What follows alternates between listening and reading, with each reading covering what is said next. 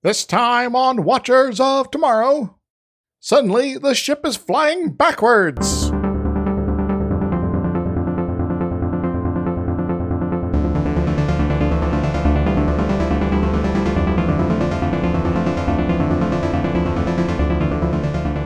Hello everyone, welcome to Watchers of Tomorrow, the sci-fi review and critique show where we are putting the humanities back into science fiction. My name is Captain. I'm joined as always by my friend and co-host Dr. Isix.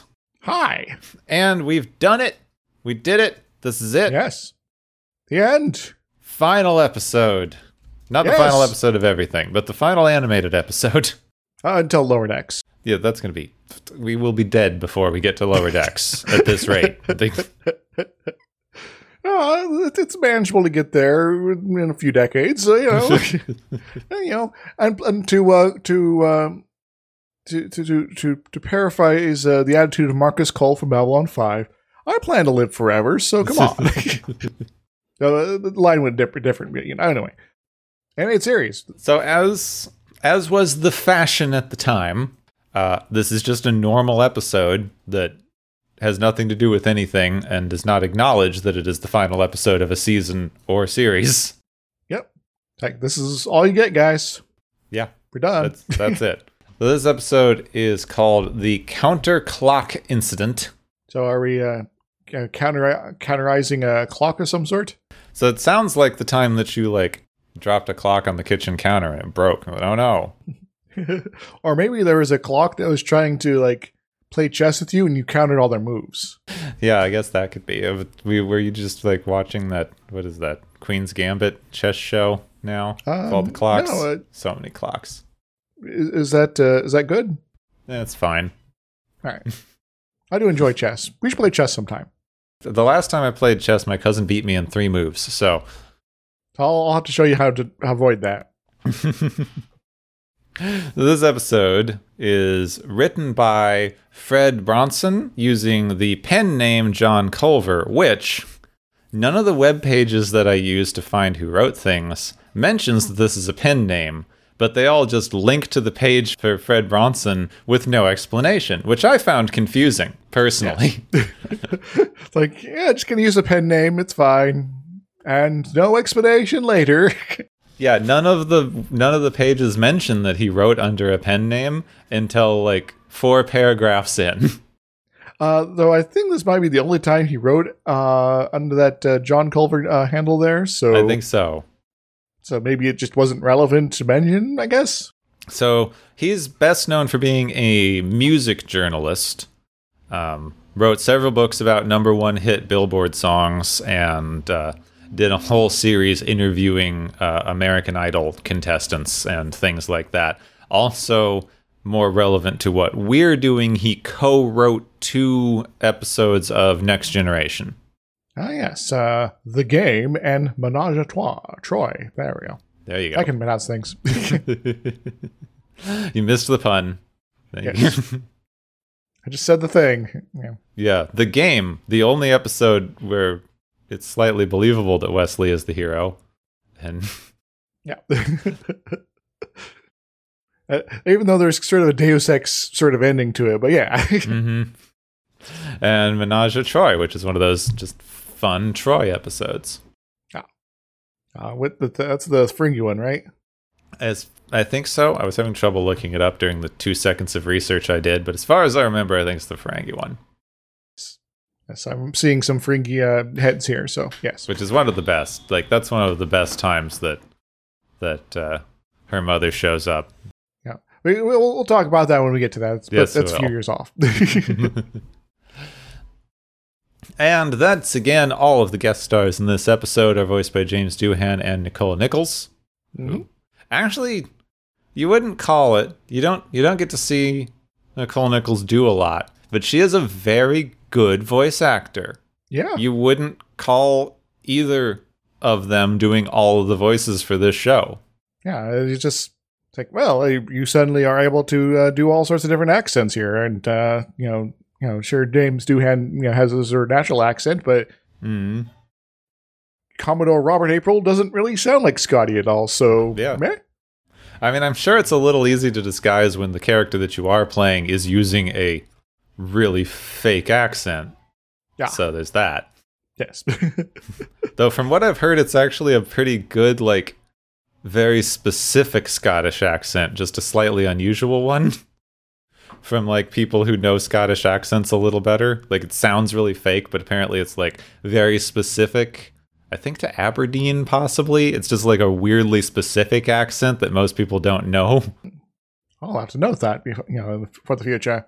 I figured that, like England, maybe like the United States, there's, definitely regional accents, but I didn't know to what granularity it was in Scotland, so. Apparently it's incredibly granular for these accents. Like, I remember reading a thing that, like, I forget his name, but like a voice actor who does a lot of audiobooks, like, when he does the audiobook for a British series, he asks what town the character is from because he can do the accent from that town. Huh. That's rather impressive. Mm-hmm. Being a British voice actor seems like it'd be way complicated. Yes. I remember my, back, years and years ago, my sister was in the Secret Garden, and she had to do her best to learn a Yorkshire accent. And I suspect, even despite months of training on that, it's only a best approximation, and still she kind of flubbed it occasionally. But yes. So that was sort of my first sort of exposure. Like, oh, there's not just one British accent. So. But of course, this episode has nothing to do with accents, and we're just stalling for time again. Yes, because we do that. But this is an episode that stalls for time again for a while. So It really does, doesn't it? Yeah. So I guess we'll jump in here because I don't know what to make of this. It's an interesting finale, to say the least. Mm-hmm. The Enterprise, this time, is not doing anything dangerous or particularly exciting. They're just carrying a famous passenger. Cool. This time, we've got Commodore Robert April, who was the first ever captain of the USS Enterprise and is now the Federation's ambassador at large. Cool. He's large and at charge. Wait, not quite. Also, this guy predates Pike. Then he does. I know that whatever at large is a job title that just means they like do whatever, but like I've always found it hilarious my entire life whenever it's like our journalist at large. It's like, oh no, they got out. They escaped. Catch them. Are you doing an all points bulletin? What are you doing? They're out in the world. They could be doing anything. They could be reporting all sorts of nonsense. I guess in the case of Robert April, ambassadoring where he shouldn't be. What would that look like? So they're transporting Robert April because he's reached the mandatory retirement age of 75, which seems a little young, given that people in this time period are living in well into their 150s. Yes. Well, that might be more of a TNG, but I'm guessing this would be sort of a transition between now and then. So probably like maybe 125, maybe? Something like that. I mean, we know that McCoy shows up later, so. Yes. About a bazillion years old, probably pushing 200. So they are transporting him and his wife to his retirement ceremony. His wife, Sarah April, was the first medical officer on a warp-capable starship. This gives me some more timeline questions, but as we all know, Star Trek never cared about continuity, nor should you. Don't worry, she's just secretly Phlox, transitioned, That wasn't the first warp-capable starship, that was the first warp-5 starship. So you're right. So she's been around for a while then, all right. Yeah, which means the first warp-capable starship would have been years before even Enterprise. So I guess she has been 75 for quite some time now. People make officer really young in Starfleet. Like Kirk is captain of the Enterprise. He has been for at least 5 years, and he's only supposed to be in like his mid-30s. Yes. Which means he made captain somewhere around 30. So I guess maybe this is maybe a product of the universe Star Trek exists in, that for some folks, they are basically red-shirted away into the cornfield, as they say, at a pretty good clip.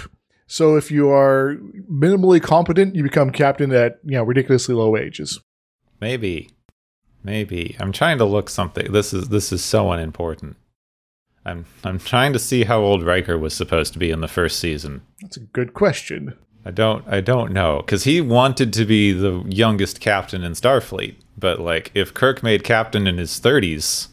So, according to this, is the series Bible saying that Riker is 30 years old in the first season. Okay, so he's got like half a year to make captain. Yes. And, if Picard had never, been rescued from the Borg, maybe he could have made it in time. That's true. Or if he'd taken one of those dozen captain positions that they kept offering him during the first season to build drama. Yes. That would have made sense. The time his dad showed up and they did blindfolded judo or whatever it was supposed to be. But we're going to get to that pretty soon, actually. That was early.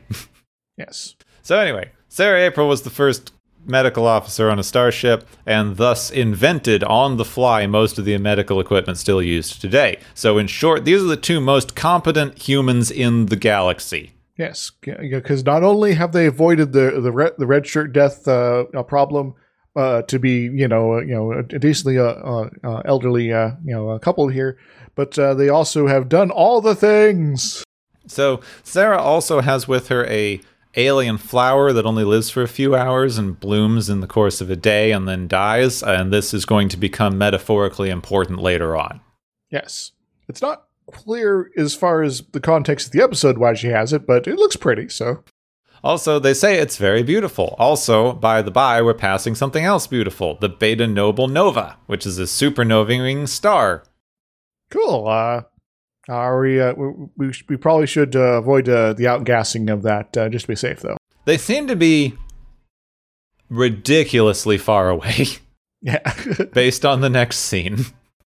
They are ridiculously far away from this thing, which is probably good. So as they admire the Nova, they detect a ship approaching at excess of warp 30. Is this a spaceship crewed by space salamanders? Because that's the only explanation. Even in Next Gen, they're doing warp 13 by the time they get to the final episode. So, like, the whole thing with the warp 10 barrier that they just randomly made up for Voyager is equally hilarious. Yes. But this is just weird, because I know that they didn't have any of this codified, and this is all just made-up speculation. But according to the technical manuals that I was a dweeb and read when I was a teenager, warp drive numbering is an exponential numbering system. Yes. So, warp 2 is twice as fast as warp 1, and warp 3 is exponentially faster than warp 2. So by the time you're getting to warp 30... It's craziness as far as what levels of velocities you're dealing with here. You should be able to get across the galaxy in a minute. So, which I guess they can do in this time period. They're always gallivanting all the way across the galaxy. Yes. Also, they feel the need to point out that no natural object can travel this fast, and since no natural object can travel faster than the speed of light, which is all of warp drive, I don't see why this is relevant. Yep. So we're just in triple impossibility domains here, so I guess just shrug and move on. Yeah, is it one of those weird theoretical faster than light particles that would do nothing if it hits you? Yep. It's double tachyon time. Anyway, this thing's on a collision course with the Enterprise, but they are able to move out of the way at the last minute because it seems that the ship was just on a collision course with them by accident because they were in the way of it heading straight towards the center of the supernova. Oh, so this unknown spaceship apparently doesn't have sensors. Okay, good. Yeah, they attach a tractor beam to the ship in an attempt to prevent it from destroying itself in the fiery heart of an exploding star. Yeah, that's good. Yeah. So we're gonna be doing something good here, guys. Let's go save some lives. The pilot hails them, but the woman is speaking a language they don't understand and they can't communicate. Or is she? Because as anyone who's ever heard it before knows, and Uhura finds out pretty quickly, it's not another language, it's their own language, but backward. Surprise! Yeah. Playing the message backwards, she says she's on a priority mission, and they need to let her go so she can, not die. All right.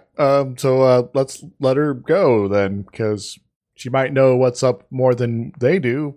Also, she's apparently able to, has crazy fast warp drive here that is beyond anything you've understood. So maybe she is more knowledgeable on things that you're unaware of, Kirk and crew, maybe? No.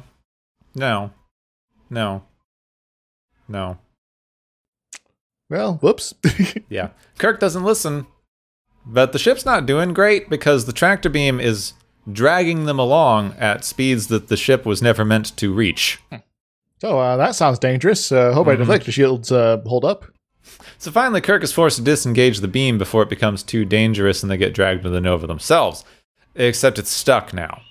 Okay, that doesn't make a lot of sense either, but, we're kind of on a trend here, so let's keep making stuff up as we go along. Mm-hmm. Sulu keeps trying to turn it off, but they decide that the only way that they're going to be able to do this is to prepare to very, very quickly break away as soon as the other ship is destroyed by the Nova, which will give them a few seconds to break the ship entirely before they too are dragged in via momentum. Let's hope this works, otherwise we're all going to be dead here. They get to the Nova and the other ship is in fact not destroyed. So maybe she did know what she was talking about. Instead of them all dying horribly, they find themselves flying backward in a white void filled with black stars. Okay, this is a little confusing. McCoy, did you pump your drugs out into everyone's air again? Maybe. I mean, that would be a much better explanation. Also, the flower that Sarah had, which was nearly dead, is blooming again and soon reverts to being a seed. That's ominous. They are basically all getting younger. The chronometer's running backward. Time is moving in the opposite direction. So we got some time wonkiness here. So, is it a transdimensional alien being that's causing us to rewind here, or what? It's the opposite day universe. Which works on, Bizarro world rules. Kinda. Cause and effect still happen in the same order. The processes happen backwards on a smaller scale, I guess? But in specific ways. Yes. The ship is still flying, it's just flying backward. They don't really go into whether it's using power or regaining power. This is just a charge parity time conservation issue. Yeah, probably. So the one from the other ship hails them, and they can all understand her now because their brains are working in backward time. So apparently her being in our universe meant that she was operating backwards to us still, but us being in their universe means we sync up properly, so that seems to be implying some things other than things are just backwards in general. Mm-hmm. But there's some fundamental process that is different between the two universes that just sort of looks like it's making this effect. Seems like. Yes. So this woman's name is Carla 5, because they have numbers instead of last names, because that's edgy and cool and alien, I guess. In the future, everyone will have numbers. Just looking at 7 of 9. So she's an explorer. She explores space, but on patrol, a dead star nearby went nova and ignited and turned into a real star, because that's how things work here. They go the other way. Well, that's kind of cool and confusing, but isn't that just basic star formation where you have a massive object that has ingassing of a material that then comes to life when the star attains minimal fusionable mass? Or am I missing something here? I don't think you're missing anything. No. Okay. But instead of being drawn into the star's explosion and dying, she instead found herself in our universe and theorized that 2 stars just happened to be in the same place at the same time going nova in both universes, and it created a sort of portal that can get in between. Fascinating. Wait a moment, I'm having flashbacks to another Voyager episode where they use a supernova to breach the dimensional barriers. Yeah, I guess this just happens. Yes. So this is what she was doing when the Enterprise tried to save her. Unfortunately, the star is no longer nova, so they can't go back the same way. So I guess we're stuck here forever, or until we age backwards, I guess. They decide that they're going to head to Carla's homeworld in order to find another pair of stars that are coincidentally going nova in both universes. They say a couple times, that would be a giant coincidence. Yep. But there seems to be some some parallels between our universe and this one, but not everything. So Yeah, not all. It's weird. yeah, it's selective. So they beam down to her son's lab, who's an old man. Aha. And they find her dad there, who's a baby, because it's opposite day. Yes, I'm getting some Ozzy and Melee vibes here. I don't know if you've ever read that webcomic, but there's a portal in the one of the characters' couches that leads to a universe with pirates, and they age backwards like this. Yeah, seems likely. So they pull up what has got to be the jankiest looking map of the Milky Way I have ever seen. Yes, I don't think it's quite accurate. They overlay it on a map of the Milky Way from this universe, the opposite Milky Way, which is still spiraling the same direction. I feel that's a mixed opportunity. You could have done some really crazy stuff here. I guess we need to make sure that things are aligned properly so that we actually have a good vibe of what's going on here. Because we only have one reference point here. How do we solve this problem? We could spend like 5 minutes trying to figure out a solution here, and that'd add more to the episode other than minutes on end of tension that is just tension. Yeah. So they decide, I guess for some reason, that the planet they're on, the human planet, is in the same place as Earth. Because reasons, I don't know why. Yeah. And then they match up where the novas are, because they know those are in the same place, and that lets them match up everything. They find all the stars that match up, and one of the pairs does happen to be a paired nova. Aha. Well, it's not quite a paired nova. It's a dead star that in this universe is going to maybe at some point become an active star, but it's not quite there. Yeah, so they need to go do a thing. And they kind of do. But anyway. Yeah. It's basically unimportant. It didn't affect the plot in any way, and I kind of forgot about it. Yes. Well, they didn't really feel like they had to care about it, so you don't have to either. So it's also going to take them a minute to get there. So the backward aging thing may actually become an issue. But weirdly enough, the backward aging thing is only now becoming an issue at all for the crew. Yeah, it seems to take some time to ramp up, and now it's massively accelerating. Yes. So I guess there's the backwards running clock on the Enterprise is now speeding up, I guess. So Carla gives them their ship to tow them into the Nova because their ship can't reach the necessary speeds to do it safely. Just cuz. They approach the star, but now the time slowing has exponentially happened and they're all becoming children. And also apparently they lose their abilities as they backward age. Yeah, it is kind of funny hearing Kirk kind of do this voice cracking. So first Sulu gets too young to remember how to fly the ship. Then Uhura can't remember how to work the communicator. Spock suggests that he should take command since Vulcans age much slower than humans do. But the Commodore points out that he is now the ranking officer and it is his prime. Yes. Because he was the oldest person on board. So, well, except for, Sarah April because she's like 300, but She's also in her prime, but we don't care. We don't need a medical officer at this point. This is not a medical issue despite everyone now turning into babies. So Commodore April takes command of the ship. He and Spock are able to safely start the Nova and get the ship through, and now they're on the other side. But the crew are all children. Well, this is awkward. I guess we have to wait years on end for them to grow up again. Or we could use the transporter to space magic at them.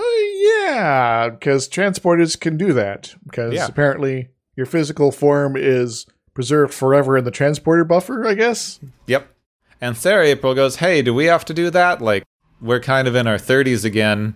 We have no particular downside to just taking this and getting to live an extra 40 to 50 years. Yes. But he goes, no, I liked our life, and I don't want to relive it. But you're not.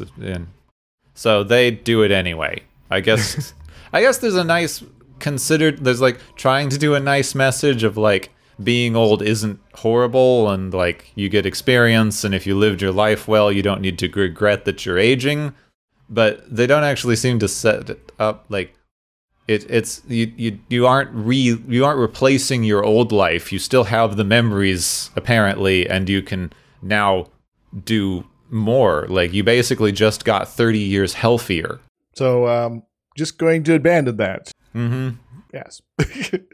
I guess to a certain extent, though, there was some memory loss because Commodore started thinking he was captain at one point. So maybe he realizes, oh, maybe I have now forgotten things that were important to me. And maybe it would be nice to get those back, but we don't really kind of. It seems like there's some selective memory loss. Yes. Like Kirk remembers he's a captain even when he's like, getting into his teen years there, but is not really kind of certain what to do about that. So they all revert back to their old ages, and given the circumstances, though, the Federation has reconsidered making him retire. So that's nice. He gets to still do his job. Hooray! Because, if you still want to be doing stuff, go for it, Yeah. Why not? You seem fine. Just because you got some gray hair doesn't mean you are without self-worth, sir. And there we go. Counterclock incident. So overall, I'd say this one was okay. Yeah, not bad. Like, I guess I did like a review that I saw that said, this premise works better than it has any right to. Kinda. Because I did mention that there's sort of minutes on end of sort of building tension, and to a certain degree, they got a little bit much, but still, what they were, they were doing it the best they could, for what, the medium is here as far as being the animated series. And then, once again, it runs into, okay, now you have this good tension stuff here, perhaps too much of it still, but anyway, but now you kind of run low on the amount of episode left in order to sort of solve things, but given what they have going on and the various components, they still managed to make it work. It's not that bad, but they spend a lot of time doing nothing like they always do. They don't really seem to want to do anything with it other than having this kind of wrap up at the end that's like, de-aging isn't actually as great as you think it is. Yeah. So yeah, it's kind of just there. Yeah. I mean, they don't really go into a lot of it's Bizarro Universe for the sake of doing Bizarro Universe. Because oh my god, it's weird that her son is older than her and her dad is younger than her. Yeah, that does kind of beg some curious questions. Yeah, though. don't think about it. Yeah, so try really hard not to think about it. Is this just a weird Benjamin Button situation or what? Yeah. None of it makes any sense. Some of the cause and effect thing goes forward, some goes backward, some doesn't work out. It's all a bit jumbled. Yeah, so it's a concept that I guess was tossed together, but maybe not fully thought through, which happens often enough, especially in early Star Trek. Yeah, it does seem to. It really does seem to. So I guess that might explain why Fred didn't write for a few years after this. That plus being John Colby at the same time. But it is still, I guess, they gave it a try. But overall, I didn't hate it. There's just not a lot here. There's the one message, like we said, there's the one message where the old people decided that de-aging wasn't for them. But they don't really go into the messaging was bad. You had to make it up, which makes more sense. If you did lose all of your memories and experiences and knowledge that you gained over the last, 40 to 50 years, then yeah, that makes sense that you're saying the slow deterioration of my body is worth it. That's a fine trade-off for me. I find the knowledge and experience that I gained through my lifetime more valuable. Yeah. But he didn't say that. Yeah, so it's the better message is implied but not well said. Yeah, he said if you didn't regret your life, it's fine. So if you did regret your life, if you've lived a life that you regretted, then by all means de-age. Yeah. But, he's Commodore Robert April, capital badass supreme. And so, I'm going to keep doing awesome things now. Yep. I'm going to remember the awesome things I did, so I remember how to do awesome things. Whee! I do think it's just quite fun how this screws up everything afterward, timeline-wise, just completely. They did not care. Yep. Now, there's a lot of stuff that just kind of has weird implications here, but I guess this episode might be one of the contributing things to why the animated series was generally considered non-canon for the longest time. Because it just kind of doesn't fit with a lot of stuff that's established in other Star Trek. But, it's overall not terrible. It's just sort of there. It's, once again, as I said, continuity is kind of can take a big backseat a position here if, the purpose of the, what you're presenting is not being a continuity hound here. Our series out there where continuity is everything. But as far as this is concerned, don't worry about it. What I think is so interesting when you get into these kind of continuity and lore discussions, which, I have as much fun with that as anybody. Yeah. It's fun to, piece all the pieces together and figure out what's supposed to be going on. But it's so interesting that people, this was written first. This wouldn't actually be a continuity issue if they hadn't contradicted it in following series. Yep. So this was established first. So if you're going to be continuity hounding, this establishes some of your rules and what's allowed. And Warp 33 is A-okay, folks. Yeah. So really, the problem here is that the people who wrote the movies and Next Generation didn't pay attention to the timeline that was already established. Yes. People get so mad that, the modern ones are doing that. That, Star Trek Discovery is retconning some stuff and not sticking to the established whatever. Mm-hmm. But, they've already abandoned it. They abandoned continuity and lore years ago. Yep. Next Gen doesn't care what happened in original series or the animated series or even most of the movies. Yes. Sometimes not even in TNG. Yeah, so why are we putting so much time and energy into this? It's a fun thing to do, but you shouldn't be attached to it. Yes. I guess as someone who's also a big fan of Doctor Who and some of its continuity snarls there is a certain amount of, all right, so, in this universe, this is kind of how things work, and so don't worry about it. And how things work is, don't worry about it. They could have explained this at any point, even in Star Trek, the same way they do with Doctor Who. Because Doctor Who's whole thing is everything in time is always in flux always, so it doesn't matter. It's a time travel show. Yes. But the amount of time travel that they do in Star Trek, any of this could have changed at any point, just massively. Yes. So, and I guess one of the things, it also opens up some room for fan speculation as opposed to just fan condemnation, where it's okay, so they are saying that this is true at this point, but this is impossible at this point.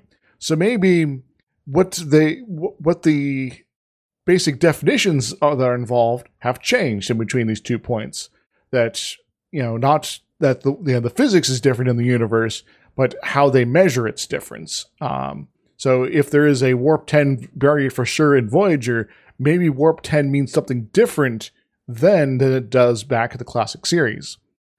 So maybe that at some point it's wait, this is a TOS era, warp 1, 2, 3, 4, and 5 and things like that are all about this sort of factor, strain on the warp coils. But maybe in TNG era, it's there's we figured out a specific mathematical whatevers to trace things here. And so for the first number of warps, things match the old scale pretty well. But after this point, things diverge wildly or something like that.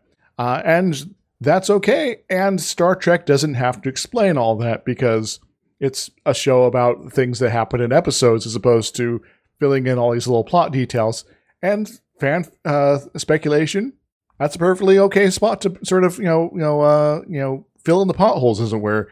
And those people that care about it will care about it and think about it, and everyone else doesn't have to worry about it. So have fun, I guess.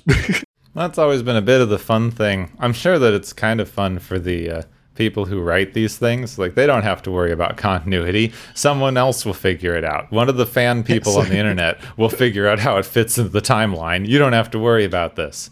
Yes. Heck, I've speculated myself on it's Star Trek and other series as myself a number of times, trying to wait a moment, about stuff here. And I try to always keep it in good fun. So I guess don't take it too seriously and relax, folks. So I feel like I have spoken on the only two things that they even comment on in this episode, and continuity is only because it messes up all the future continuity. Do we have any physics things? I feel like this might be a physics-heavy episode. To a degree, yes. So I've mentioned charge parity and time stuff, symmetry before. And I mentioned it again this episode. So the short of the long is that if you switch the charge of a particle, you rearrange things so it's mirrored over in physical space, and reverse time, you can basically have the same things happen and look exactly like they do in our universe, with all those various bits going the way they are here, and then have look exactly the same with everything flipped like that. Is this the right hand left hand thing? Chirality is more the left hand right hand sort of thing, but it is related. Parity is you take in physical space any arbitrary plane and you mirror everything over it. So you get that backward galaxies sort of a effect there, and so you get and so having all these sort of things link that if you do flip one, then you are automatically going to cause a flip of another. Makes a lot of physics work and predictable. But there is some speculation that CPT symmetry isn't a thing, and that you could potentially have situations or contingencies where that's not the case, which has all sorts of crazy implications, specifically about Lorentz violations. Now, what is a Lorentz violation, Gepwood? It's when you touch Lorentz in a way that he does not like. Okay, so I was going to go for a different definition, but I think that technically works. But what I'm speaking of specifically is that there's a Lorentz basically symmetry is that physical quantities that we see in our universe are able to be transformed in various location, time, etc., and everything still basically works out. And so, you might have things with general relativities causing stuff, but given this sort of locally space still looks flat at a very, very, very, very small level. No matter what larger scale bending of space time you have, things still work out as far as the core physics going on here. And so this is a very much a if you look at a small enough scale, everything should operate the same way. And if charge parity and time violation is a thing, that local invariance of how physics works is also not going to be holding up here. So that will mean all sorts of crazy stuff becomes possible. For instance, the speed of light might not necessarily be a fixed value anymore, which can be a little disconcerting since that's how a lot of physics works. And so you could also have things where the maximum speed a massive particle can go is different than the speed of light as well. And so you have all these sort of various bits in extreme cases start suddenly diverging as far as what should equal another thing. And so suddenly well, we got massive particles that are now going faster than the speed of light, but the speed of light's still a constant. How does that work? And that starts to have other consequences as far as, fallout in physics goes. And so you get sort of a cascade of possible things that are we believe to be impossible in the current sort of view of physics now suddenly become possible. You could also have situations where, say, circularly polarized light. So you basically got a light as part of its wave structure has an amplitude trying not to have too much science jargon here, where so basically the wibbly bit sort of is pointed in one direction. Now this pointed direction can also rotate around the axis of direction. So it looks, instead of going up and down as far as wave, normal wave stuff, if you only look at the cross section, it sort of looks the same.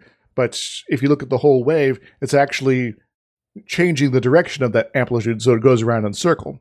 Now, you could potentially have a situation, if there is Lorentz violation, and thus CPT violation, that rotation is different depending on which way it's rotating.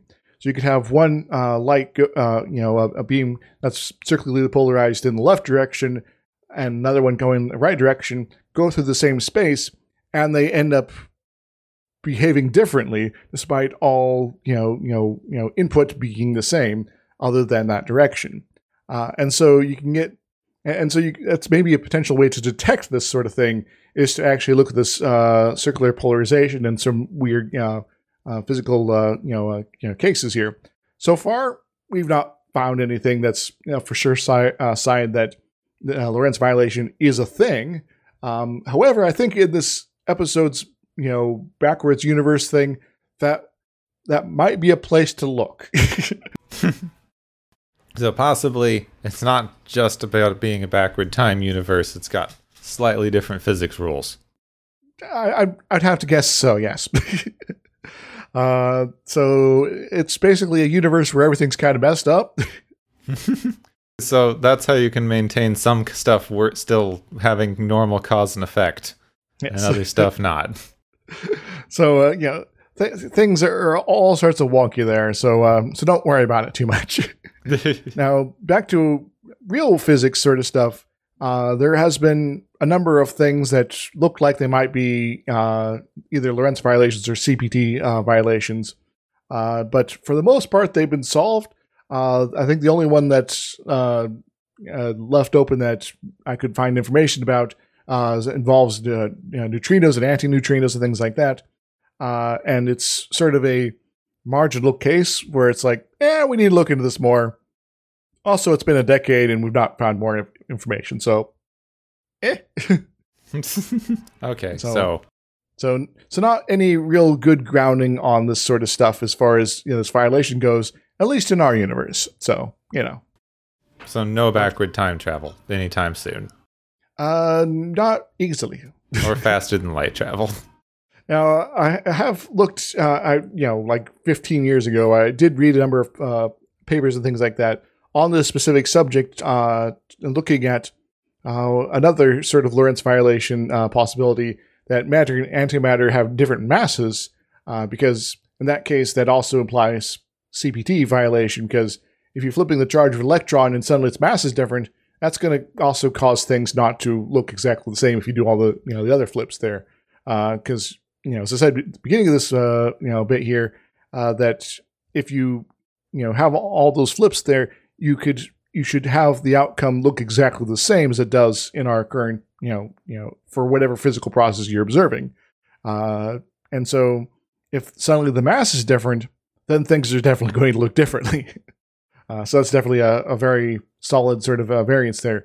And the thing I was looking at specifically was, an early universe, having a difference between matter and antimatter mass could very much be important, because there was a lot more antimatter to go around, because it hadn't all been annihilated with a whole bunch of matter yet.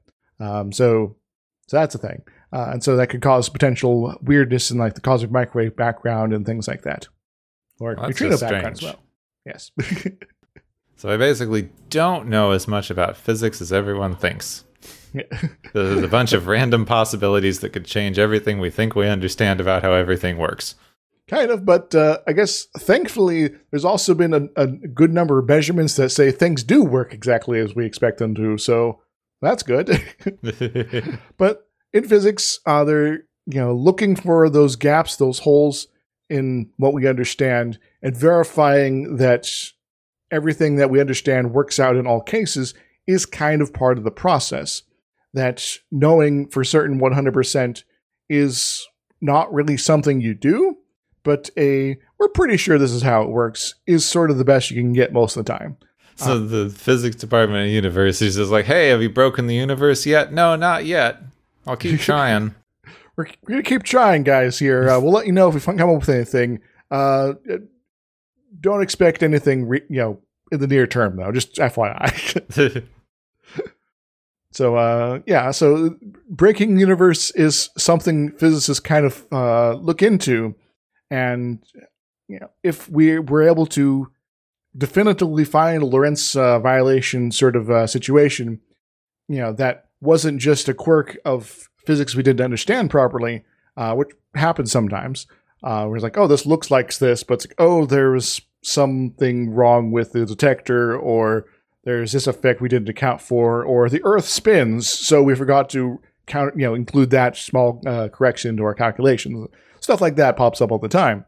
But if there was for sure something that had no other explanation, then there's physics going on here that we do not understand and have no experience with before.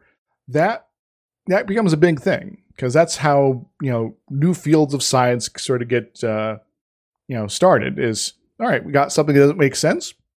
Let's look into it. Let's see where this goes.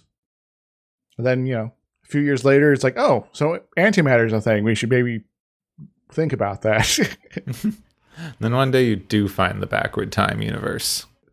Just got to get a warp 30-something spaceship to go into a supernova, then we'll be fine.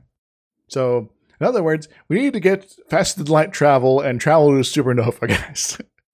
But, getting that faster than light travel might require some other Lorentz violation sort of stuff. Anyway.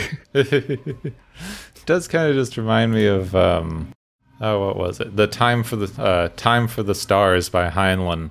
The whole book is about how they discovered that certain sets of identical twins can communicate telepathically and instantaneously, and they use them for communication to interstellar spaceships. Huh. And then the culmination of the book is they basically make a spaceship that teleports out to get them. And as soon as the physicists figured out that you all were communicating instantaneously, that let them figure out that stuff can happen instantaneously, and now we have teleportation. Good job. Yep. Your existence has opened up new doors. Excellent. So that was just fun. That was a fun little... Though that was still one of those ones where they had to have someone trained in math because they couldn't bring a computer on board because it would be too heavy. Old school science fiction. Mm-hmm. It's easier for Heinlein to imagine telepathic identical twins than a small computer. Yes. Though we didn't get depressing. That's good. If people are tired of math, I think we could move on to the galaxy's favorite game show! Woo!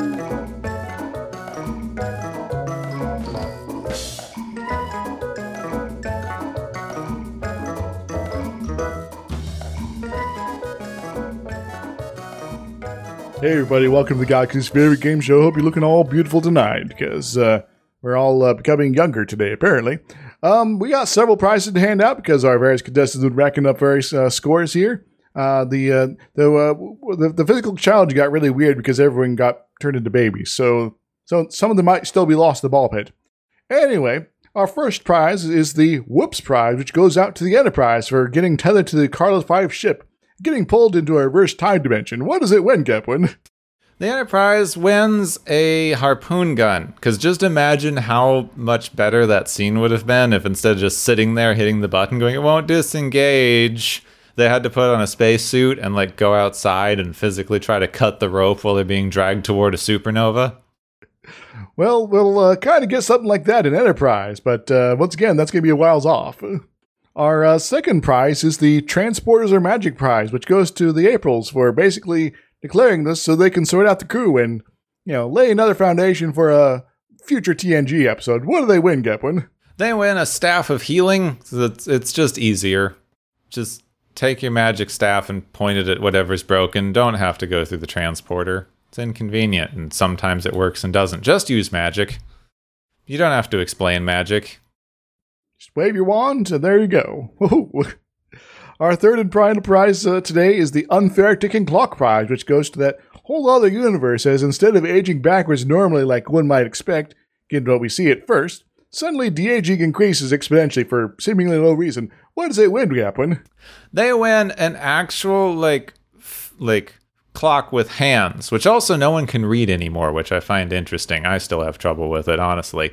But, you have one of those in one of these, universes where time doesn't seem to move normally. And as everyone knows from comedy writing, if you have the clock with hands, you can just turn it forward or backward and fix all your problems that way.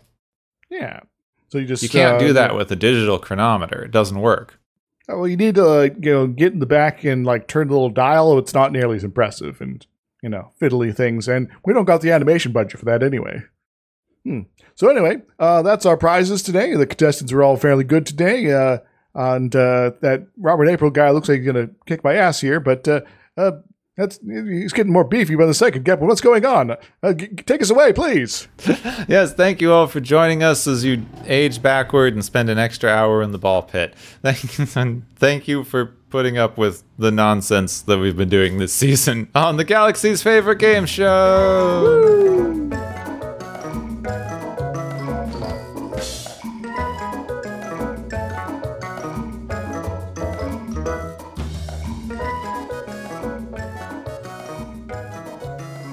Okay, that was it. It's all done with the animated series. Except we're going to have to do a season wrap-up, because we do that. We do a series wrap-up. So we're going to have to, actually talk about what we thought of this entire thing as a unit. Wrap it up and bring it together, and it's all right, are we more enriched for the process? Probably not. Well, maybe we could go hang out in a science enrichment center. Yeah, is your life better than it was 22 episodes ago? Maybe. We'll have to find out. Yeah, so that's going to be next time. So next time we have our wrap-up series. Then after that, we're getting into some new stuff. So bear with us. We have an interesting block of stuff coming up if you didn't like the animated show. But we're done now. So yes. Yeah. So we can move on to the next phase of science fiction. Yep. That's not British at the time. Yeah. Not British. Yeah, we could do a whole other series called Watches of Tomorrow that just covers only Doctor Who, and we'd finish Star Trek first. Yeah. Watchers of Tomorrow. That was Swedish. What was I doing? I don't know. I was trying to do a British accent, and it turned into something weird. Well, maybe you were trying to emulate the Danelaw, medieval, Vikings taking part of modern day England, and I don't know where I'm going with this. Yeah, neither did I, apparently. So, Anyway, next week, series wrap up. Then we get into the next phase of Star Trek sci-fi history stuff. So look forward to that, and we'll see you next time. Excellent. Next time on Watchers of Tomorrow, how was the illusion of movement in the end?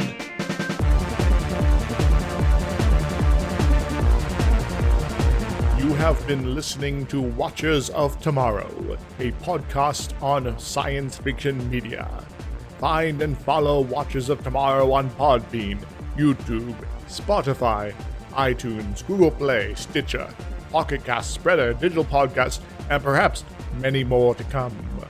If you enjoy our podcast, make sure to subscribe for more. And where possible, make sure to rate your experience or leave us a review. You may find Gepwin on youtube.com/Gepwin and Twitter @Gepwin. You may find me, Dr. Isix, on youtube.com/Dr. Isix and Twitter @IsixLP. Music is Waveform and Maury's Principle, both by DRKRN. You can also check out the Watchers of Tomorrow Discord channel. Make sure to share the experience with your friends, family, enemies, and alien overlords. If you feel you are suffering from transporter syndrome, please be aware that the next time you step off the transporter, that you, that is now, no longer exists.